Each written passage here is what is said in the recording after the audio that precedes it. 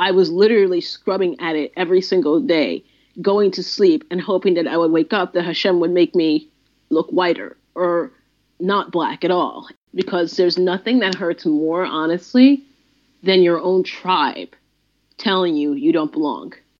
I'm Scott Kahn, and this is the Orthodox Conundrum.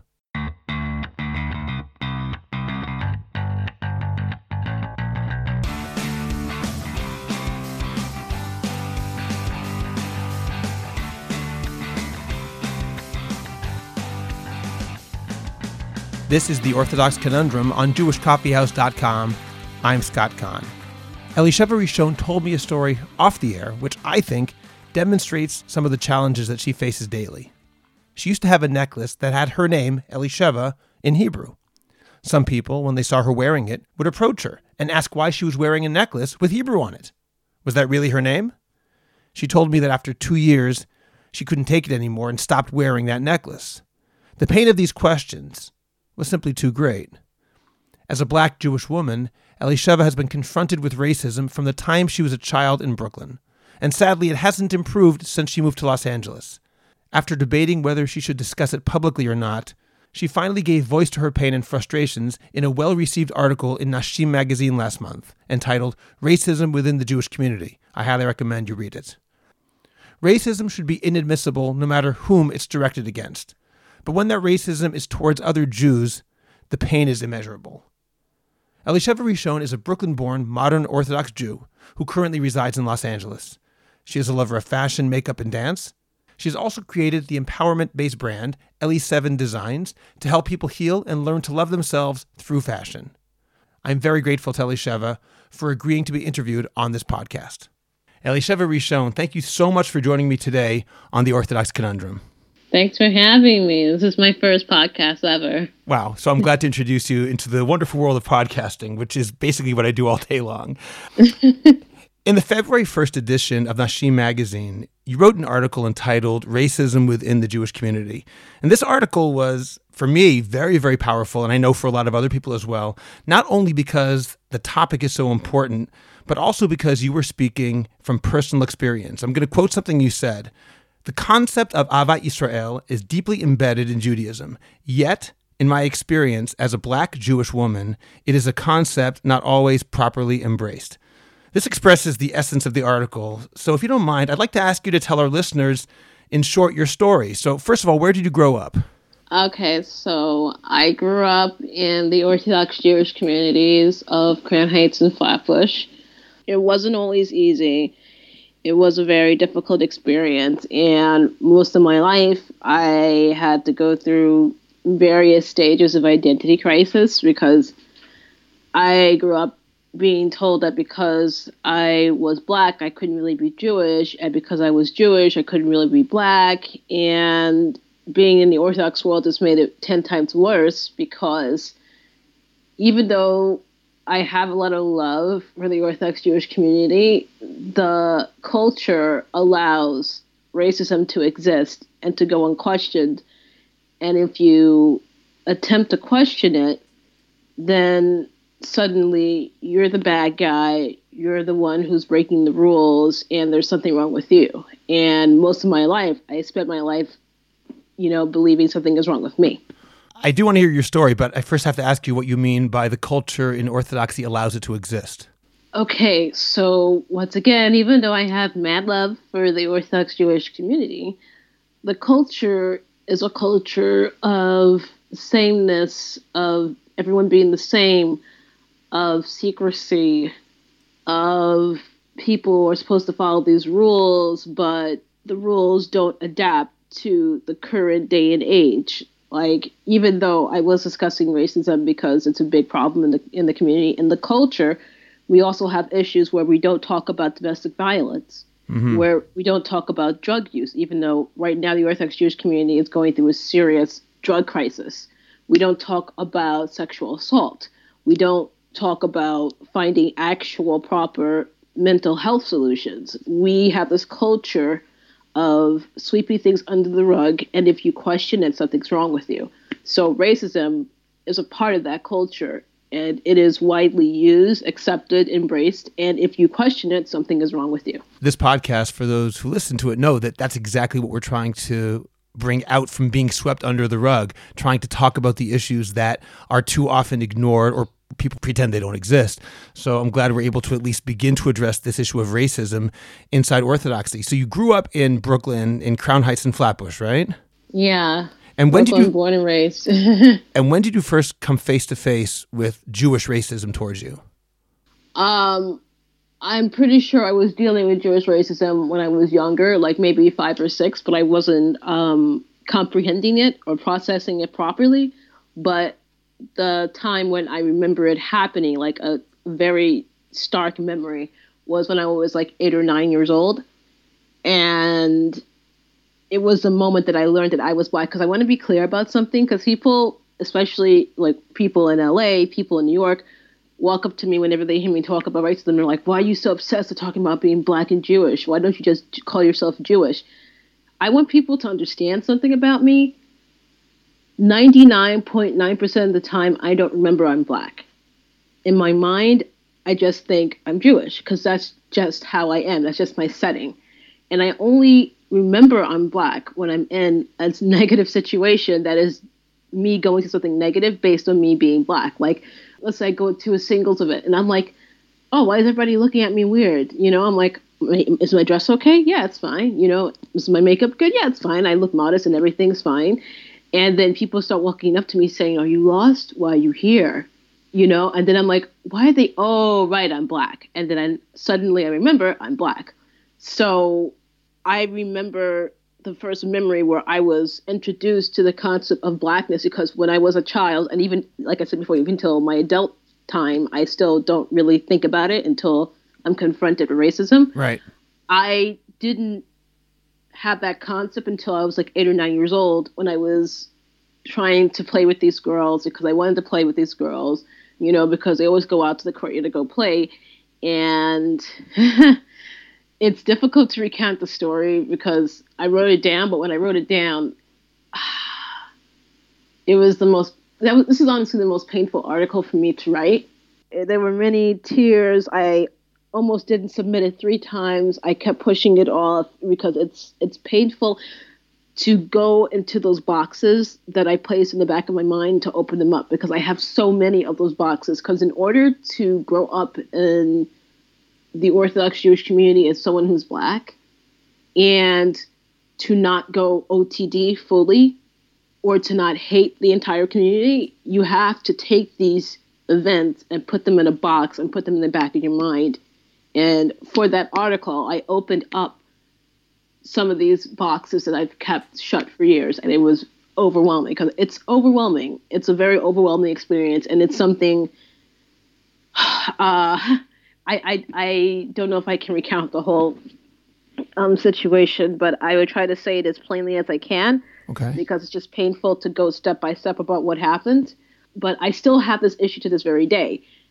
These girls were saying that I couldn't play, which is stupid when I think about it as an adult, because they were playing outside the courtyard and it was dirty. There were like leaves on the ground.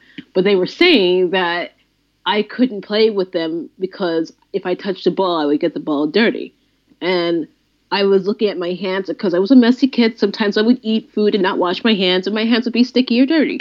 So I was like, I went to the bathroom, I washed my hands, and I showed them, no, my hands are not dirty. And they were laughing at me, and then they were like, the dirt's all over you, you know, and you were Black and dirty. And I was like, showing them my hands, and I didn't get it. And I'm like, how's the dirt all over me? And I didn't understand, and they ran away, whatever. And I went back into the shul, davened, whatever it was. And when I got home, I remember after my family had the meal, whatever, we had this mirror in the room, a big, tall mirror. And I was staring in the mirror for the longest time while my siblings were playing outside in the house. And I was staring at it for hours until I saw that I was Black. And then that's the painful moment when I realized what was happening. There are some people who are saying, oh, where were your parents? Or where was this? Where was that? You know, parents can say only but so much. But both my parents, they didn't grow up in the Orthodox Jewish community.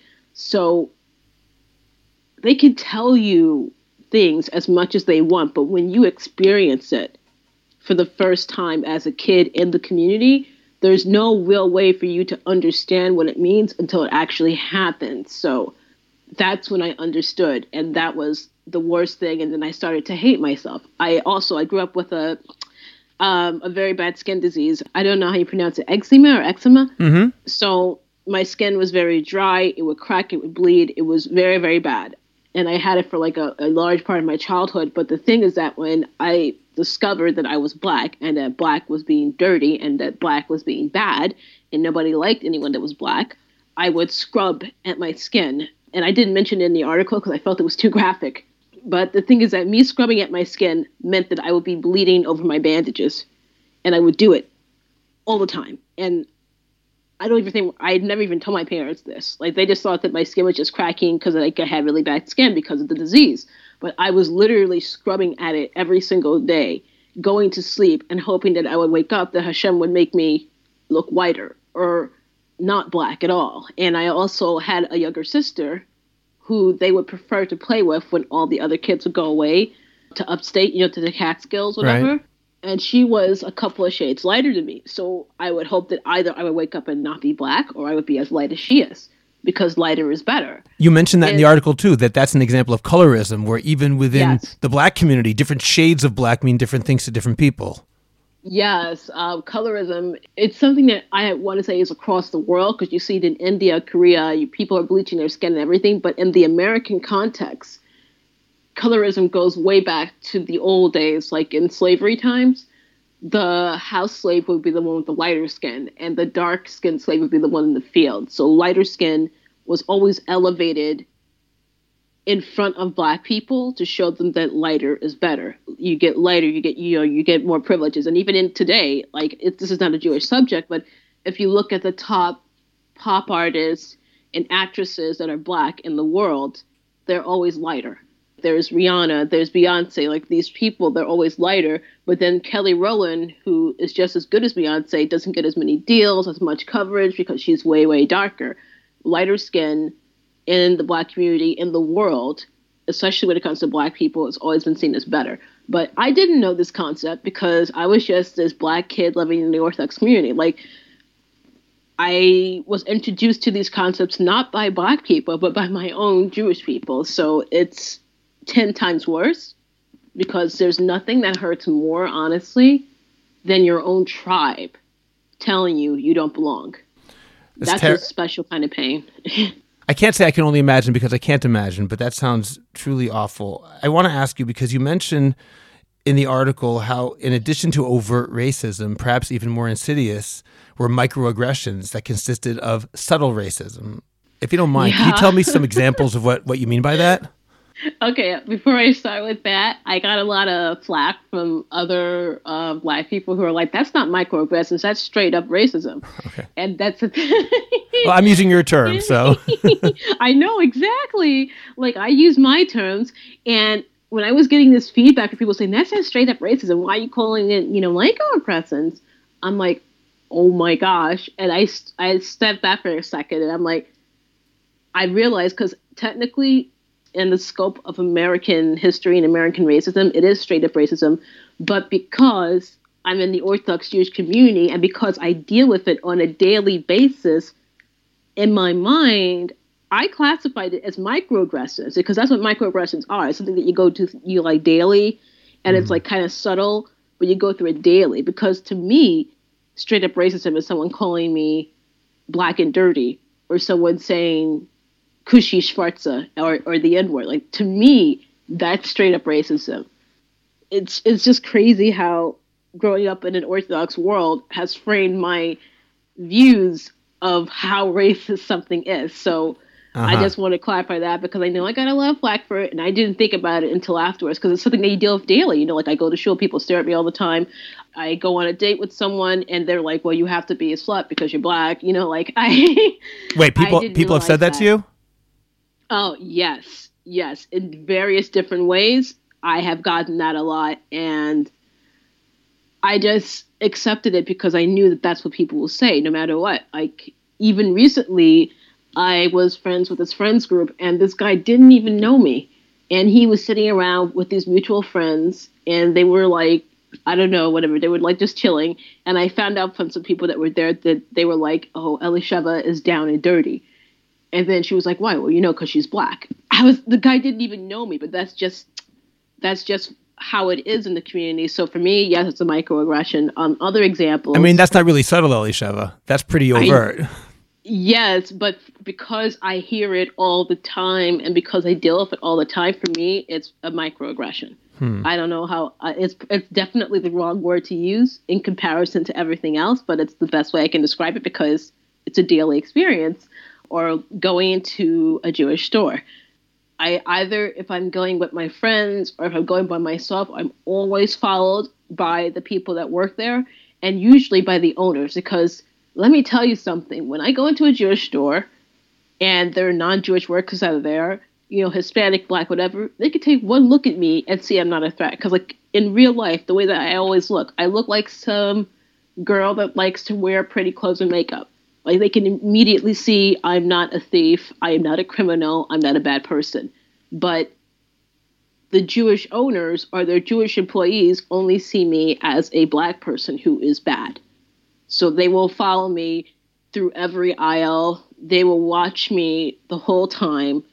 And the actual employees that are there that are not Jewish would never do that to me. But that happens. Doesn't matter where I am. It doesn't matter if I'm in Borough Park or Flatbush or Pico Robertson.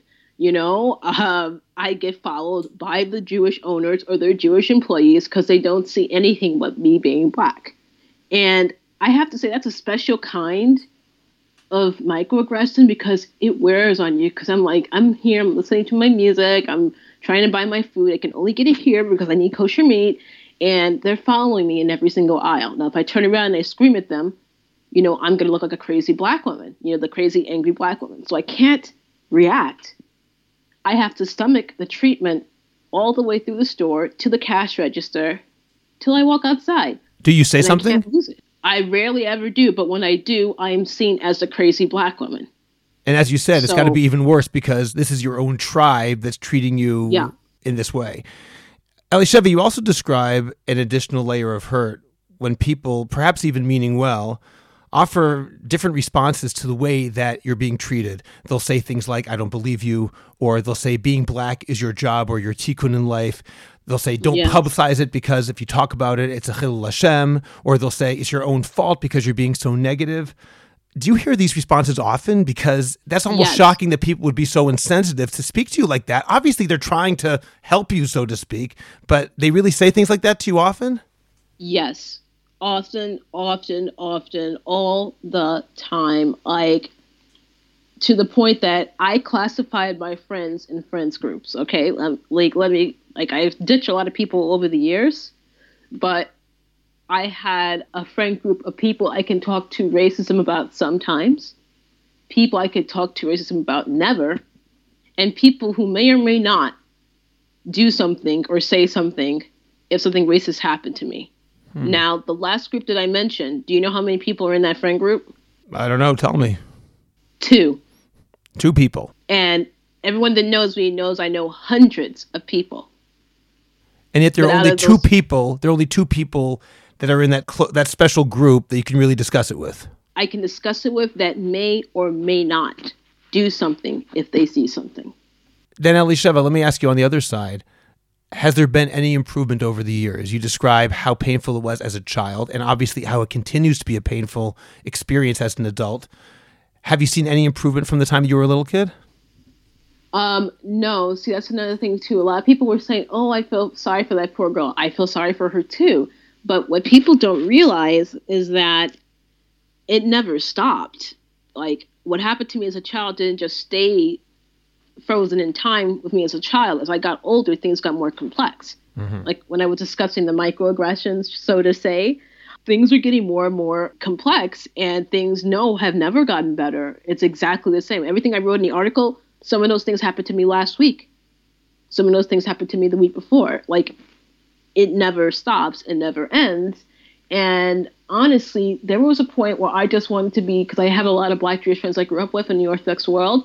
And what happened to a lot of us because of what we go through, a lot of us go OTD because the OTD community slash social group, squad, whatever, they are more likely to accept us because they're already outside of the boundaries of the community. They come from the same world that we come from, but they will embrace us because they're already not embraced because, they're poor, they're gay, they're into drugs, music, whatever it is. Like they are already outside of the parameters of the Orthodox Jewish community acceptable guidelines. So they will see us and accept us more. So we easily gravitate towards the OTD world because that's where we get more love. And there was a time where I was just like, you know what, I'm just going to be OTD and just like not even. And I was by a friend for Shabbat, and we were having a meal, something like that, and her kids were there, and she was talking about these incidents that happened with her kids. And she was a convert, and she married an Ashkenazi guy, and she was talking about how this yeshiva did a paperback test on her children, and they said the lighter daughter would get into the yeshiva. Wait, what do you mean a paperback test? The paperback test. Okay, so it's an American practice that goes back to, I would say, Jim Crow times. It was the concept that if you are the same shade as the paper bag or lighter, you are good.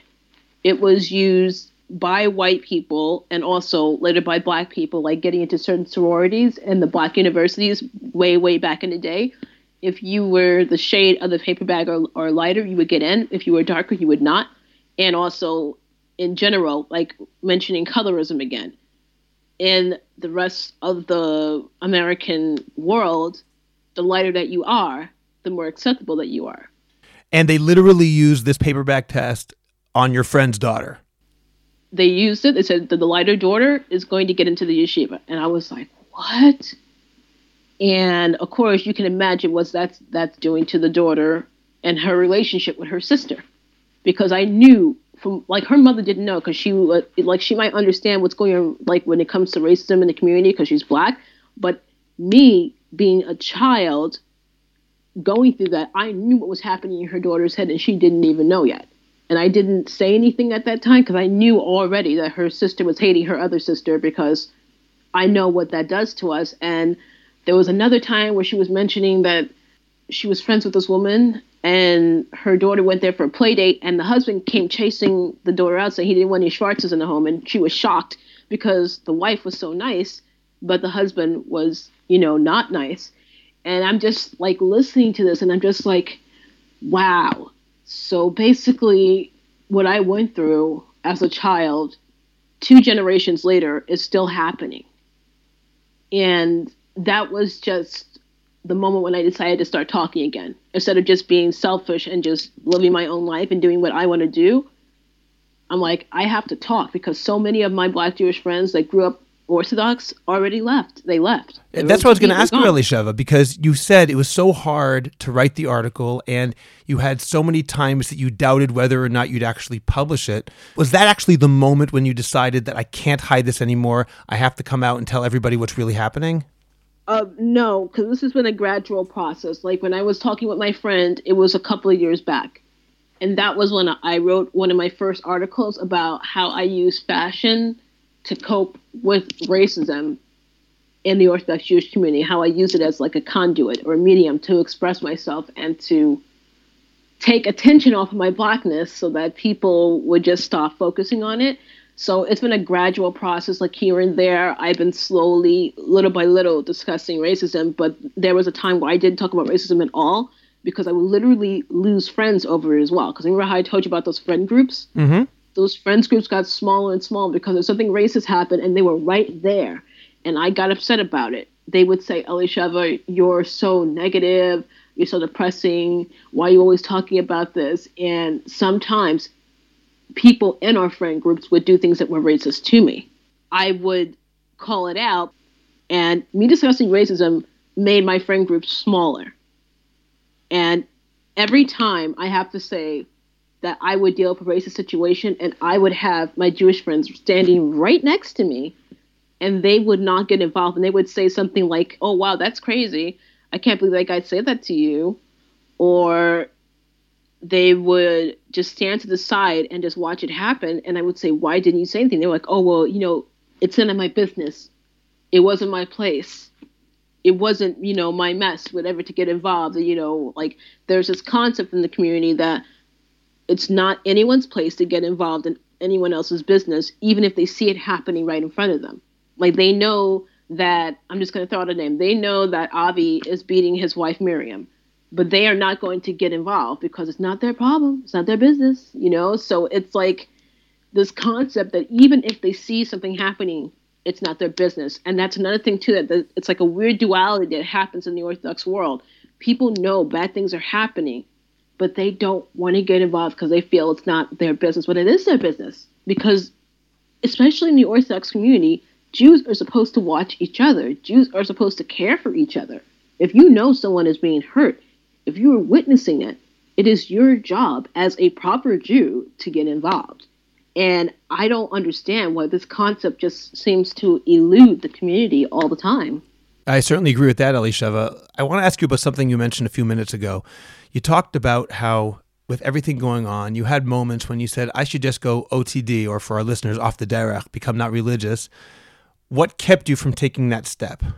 I've taken the step multiple times. I've had multiple times in my life where I have been OTD because I could not deal anymore with it. Like I couldn't go to a Shabbaton anymore because of whatever was going on.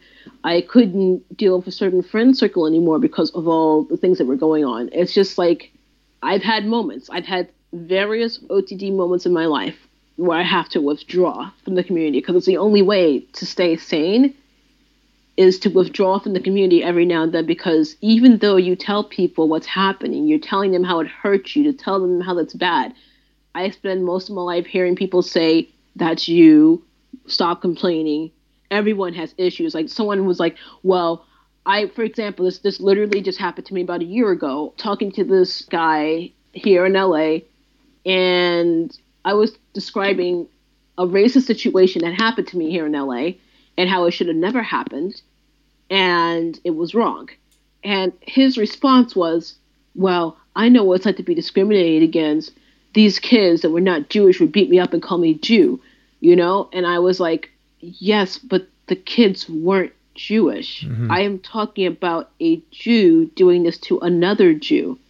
And then he said after that, well, he's always been nice to me. I was Thank you for getting the point so clearly. There's just no connection. There's no connection made. And it's moments like that where I'm like, you know what? Clearly it's time for me to be OTD again because I'm about to lose my mind. What has the general response been to the article? Have you received positive feedback about it? Okay, let me say this in the best way I can. I have received an overwhelming positive response to the article on social media. So what do you mean by that? I mean, on social media, most people are like, wow, it's so amazing. It's so great. And I'm like, wow, this could really change the world. Even though in the back of my mind, I know that just writing the articles, just starting the convo, I know there's no changes that are going to really happen in my real life. And that's what's happening. There are no changes happening in my real life. My real life is exactly the same. Like I mentioned before, things that I wrote in my article happened to me last week, the week before, and will probably happen to me again this week. My life has not changed at all one bit in my real life. You gave me a podcast offer. That's the first time I got a podcast offer. That's great. That's amazing. And someone else said that they wanted me to speak give a speech to a yeshiva or something via Skype, whatever. And that's it. But in real life, I am still treated exactly the same. It's just not great. It's like I see it. Like this is where I learned that social media is social media and real life is real life, because my real life is the same. And it's upsetting. It hurts, because I kind of got my hopes up a little bit that my real life would get better, which was foolish on my end because I'm horribly optimistic. That's my biggest flaw. I'm like, I believe peace, this, butterflies, pink clouds, whatever.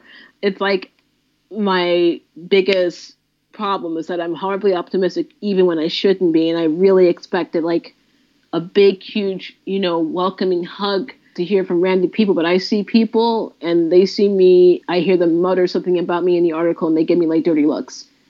And I'm like, Nothing really changed. So nothing has changed in my real life. No, but on social media, it's awesome. It's magical. We're holding hands. We're going to the promised land. Well, Elisheva, you know as well as I do that nowadays social media is more real than real life. Yes, it's sad. I find more of a community in the Jewish world online than I do in real life. And that, unfortunately, that's very common for a lot of Black Jews that I know. Because a lot of us withdrew. And we find more unity and love online for being who we are than we do in real life. It's crazy. That is crazy. Especially when I'm wearing my brand. That's the thing too. Unfortunately, because I created it for positivity, empowerment, and all that stuff. Well, explain to our listeners what your brand is. My brand, LA7 Designs, I would call it a cultural brand because it celebrates all the parts of myself that I've been taught and told and actually believed for most of my life was bad. That me being Black was bad, that me being dark-skinned was bad, me being a woman meant that I had to take second place, that me being Orthodox meant that I had to, shut up. This brand celebrates all the parts of me and everyone that shares parts of that. There's a woman collection. There's a hashtag Jewish Vibe collection. That's a collection of phrases from the Jewish world that I love, like Kamzut Tova, sayings that I love that really express Jewishness in an amazing way. And there's also there's a section for people that are Black. There's a section for people that are a combination of all of them. And its main focus is to make people love their identity, to express their identity with pride, and to not be ashamed of it. Because, too often in this world, we are told to be ashamed of who we are. And that's why I created it. And I have to be honest, when I created the brand, when I actually went through with the production and everything, I was in the darkest place of my life. Mm-hmm. I was dealing with a community that I was reaching out to that was not helping me. I was dealing with a very, very bad relationship that finally ended. I was not in a good place. I was very depressed, very sad, and there were very bad things happening around me. And it was so dark, and it was just in this moment where I just couldn't breathe anymore. I literally couldn't breathe. And I was like, I have to make this stop. It was so painful. I was surrounded by so much pain. And I'm like, I have to make something good or beautiful come out of this pain. And that was just a moment where I was just like, okay, I have to do this brand and I have to do it now. That's just when everything started flowing easier for me. And that's just when I started. Because the only way, honestly, to respond to so much pain and darkness is beauty and light and love. And that's what my brand is about. A lot of people wouldn't say that. That's unbelievable that you did that. I'm speaking now to you, and I realize that talk is cheap, and my words don't mean very much. As you presented in your article, awareness, it's only the beginning. As you're saying now, the article obviously gave awareness to a certain problem, but it doesn't necessarily or hasn't translated into real life. Can you offer some literal concrete steps that you would recommend that people do in moving forward? In other words, Elisheva, if you could tell people, this is what I want people to do, not on social media, but in real life, this is what I want to change. Can you give specific, concrete steps? Okay, so for starters, February was just Black History Month in America. And I want to clarify that my article is about American Jews. I'm not talking about anyone else. Do you know how many yeshivot are doing anything for Black History Month? I would guess 0. Yeah, maybe 2 that I can think of, but it's not a part of the culture.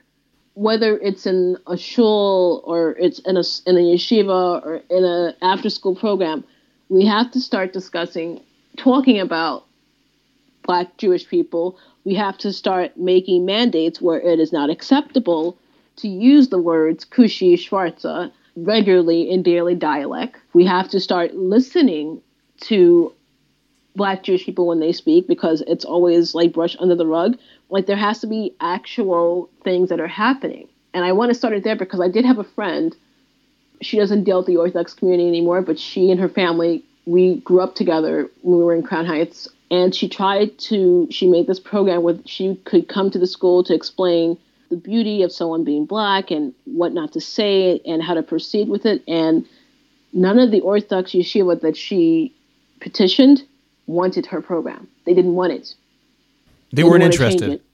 They didn't want to change it. They didn't like. It's like the conservative and reform world was more open to her ideology, so she started dealing with them. But that's what I mean. Like, this isn't the first time that anyone in the community has tried to change things. Like, she actually had an actual company that made workshops, and they refused her petition. Like, it's not like we're not trying, because we've been trying. It's just that no one's open to it. And did they explain why? Honestly, because they wanted to keep everything exactly the same as the Orthodox culture. They don't want to change anything. They like it the way that it is. They don't see racism as a problem. So they like it like that, and they want to keep it like that, and that's why it is the way that it is. But like, if my friend had succeeded in what she was doing, and she was doing this 10 years ago, by the way, if she had been accepted and they could have taken her workshop and put it in the yeshiva, we would be in a totally different space right now, but they didn't want it. So that's why we are where we are. I know so many Black Jewish activists that do workshops, that go around and they do speeches. There's no wanting of it in the Orthodox world. And they oftentimes end up, getting shipped off to the conservative or reform world because they're more open to listening to us and to implementing the changes that we mentioned, to practicing things. There's that's the thing. It's not about what can be done. It's about, are they willing to hear us yet? And that's why I have a mad love for Nashim for even printing that article. Because do you know how many years I have tried to reach out to Orthodox publications and they will refuse to write or publish anything that I had to say on this issue? Like, I was shocked when I spoke to them. They're like, yeah, we've been getting lots of requests to talk about this, and we want to talk about it, so can you send us something? I was shocked.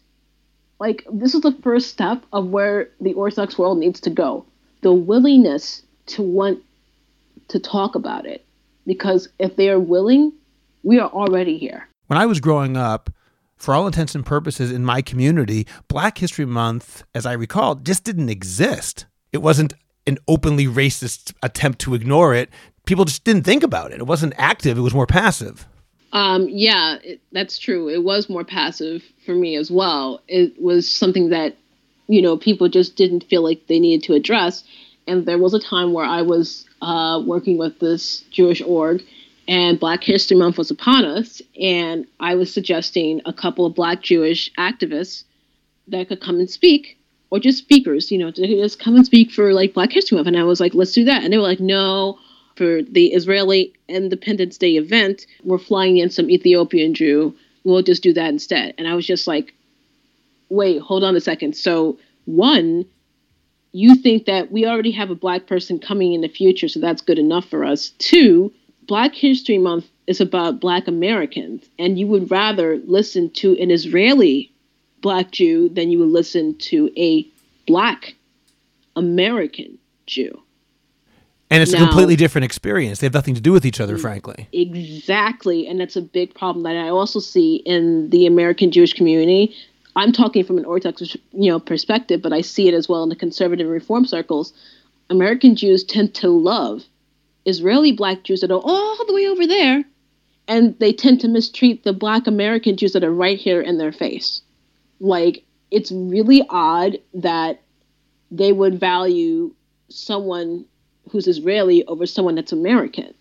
And there have been situations where I'm dealing with racism, and they will say, well, this Ethiopian girl never mentioned anything about this and this and that. And I'm like, she's from a different culture. She doesn't even know what it means when you're asking, certain questions in a certain way. Because Israeli types of racism are nothing at all like American racism. And she didn't grow up in the Orthodox world. She wasn't even Orthodox.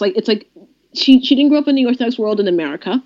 She doesn't even know what it means to be racist in America. She just got off the plane like a year ago. Like, why are you using her as an example for something that was done to me? And they would oftentimes, they've done this with my Ethiopian Israeli friends. They would do something racist. And if I'm with an Israeli friend that's Ethiopian, they would say, So was that racist? And then she'll be like, I don't know, because how would she know? But it's like, She instead has of no listening context to to us, understand it.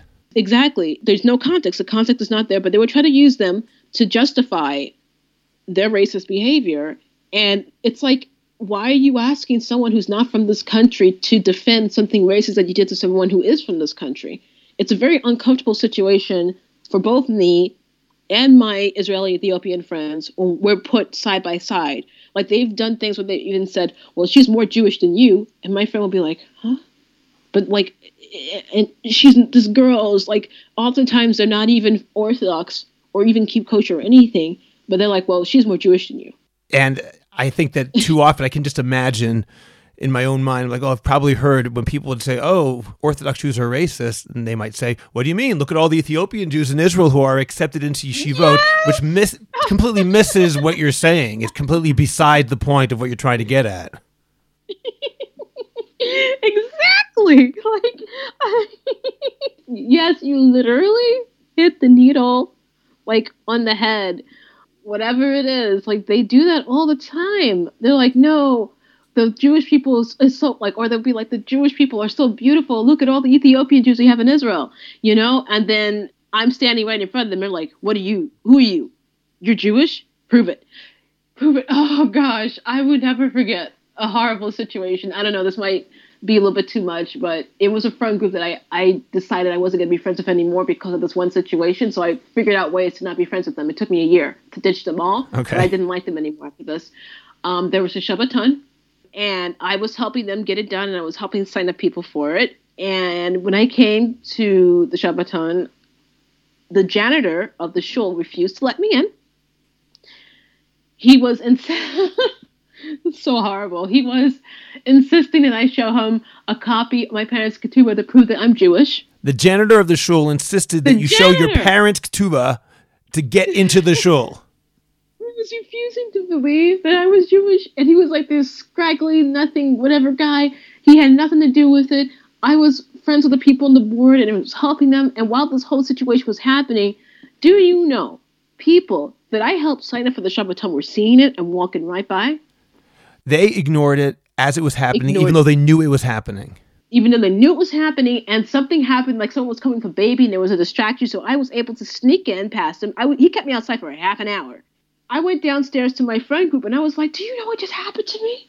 This guy kept me outside for 30 minutes, demanding proof to see, like, either I show proof that I'm a convert, or I show my parents' ketubah that prove that I'm Jewish. And they were like, oh, Elisheva, he's stupid, just forget about him. And they were like, yeah, he's stupid. And they walked away. And I was like, oh my gosh. I stood in the middle of the room, of the hall, where the Shabbaton was happening for a couple of minutes. And I didn't say a word to anyone. And I just turned around and I left. I went out the back way so I wouldn't have to deal with him again. Like, I left the Shabbaton before it even began because that was the reaction I got. Wow. He's just stupid. Nobody went upstairs. No one said anything to him. No one did anything. They thought it was fine and that he was stupid and I need to get over it. Because they always said that to me, like, get over it, okay? You know, because you got to run the event. You're going to run the party. Oh, we're out. Don't mention what that guy just did that was racist, you know? Like, every time we would go out anywhere, you know, don't mention it, you know? Like, you got to ruin the whole vibe. Don't kill our vibe. I don't know how you've been able to continue with all this going on. I want to read something you wrote at the very conclusion of your article. You wrote, I hope that I have brought some awareness to the community by writing this article. I would like to ask the members of the Orthodox Jewish world to be more mindful of other Jews and what they teach their children, and to listen to Black Jewish people and believe Black Jewish people when we tell you that we are dealing with situations of discrimination. We can't fight these battles on our own. We can only work on this together as a community. And this interview, Elisheva, has been totally depressing for me. I'm sorry. But I'm sorry. No, it's but depressing. Hopefully, I hope for our listeners in a way that will spur them to some sort of action, because we are the Jewish community. We are a family. And as you said, there's nothing more painful than people who are part of your own tribe treat you like you're not really part of us. And the fact that you're willing to talk about it with me and in this article and in general, Elisheva, demonstrates a real form of bravery that I find very, very impressive. So thank you so much for being so open and being willing to talk about these issues. I really hope that everyone listening will think about how they treat people in our community, people outside of our community. I hope that people listening will take racism seriously and realize that people like Elisheva who are fighting against this are true heroes in our community. So Elisheva, thank you so much again for coming on the podcast today. Thank you for having me. Thank you for listening. Remember to subscribe to The Orthodox Conundrum on Apple Podcasts, Google Podcasts, Spotify, or any other podcast provider. If you like this podcast, please help us out by sharing it on Facebook and Twitter. Please visit jewishcoffeehouse.com, which has been recently revamped for lots of great podcasts, including The Orthodox Conundrum, Intimate Judaism, The Francisca Show, Chochmat Nashim, The Maimonides Minute, and more. When you're there, make sure to sign up on our new Patreon page, where for as little as $2 a month, you can gain access to premium content like Ask the Rabbis, get excellent merchandise, and more. I'm Scott Kahn. This is The Orthodox Conundrum on jewishcoffeehouse.com.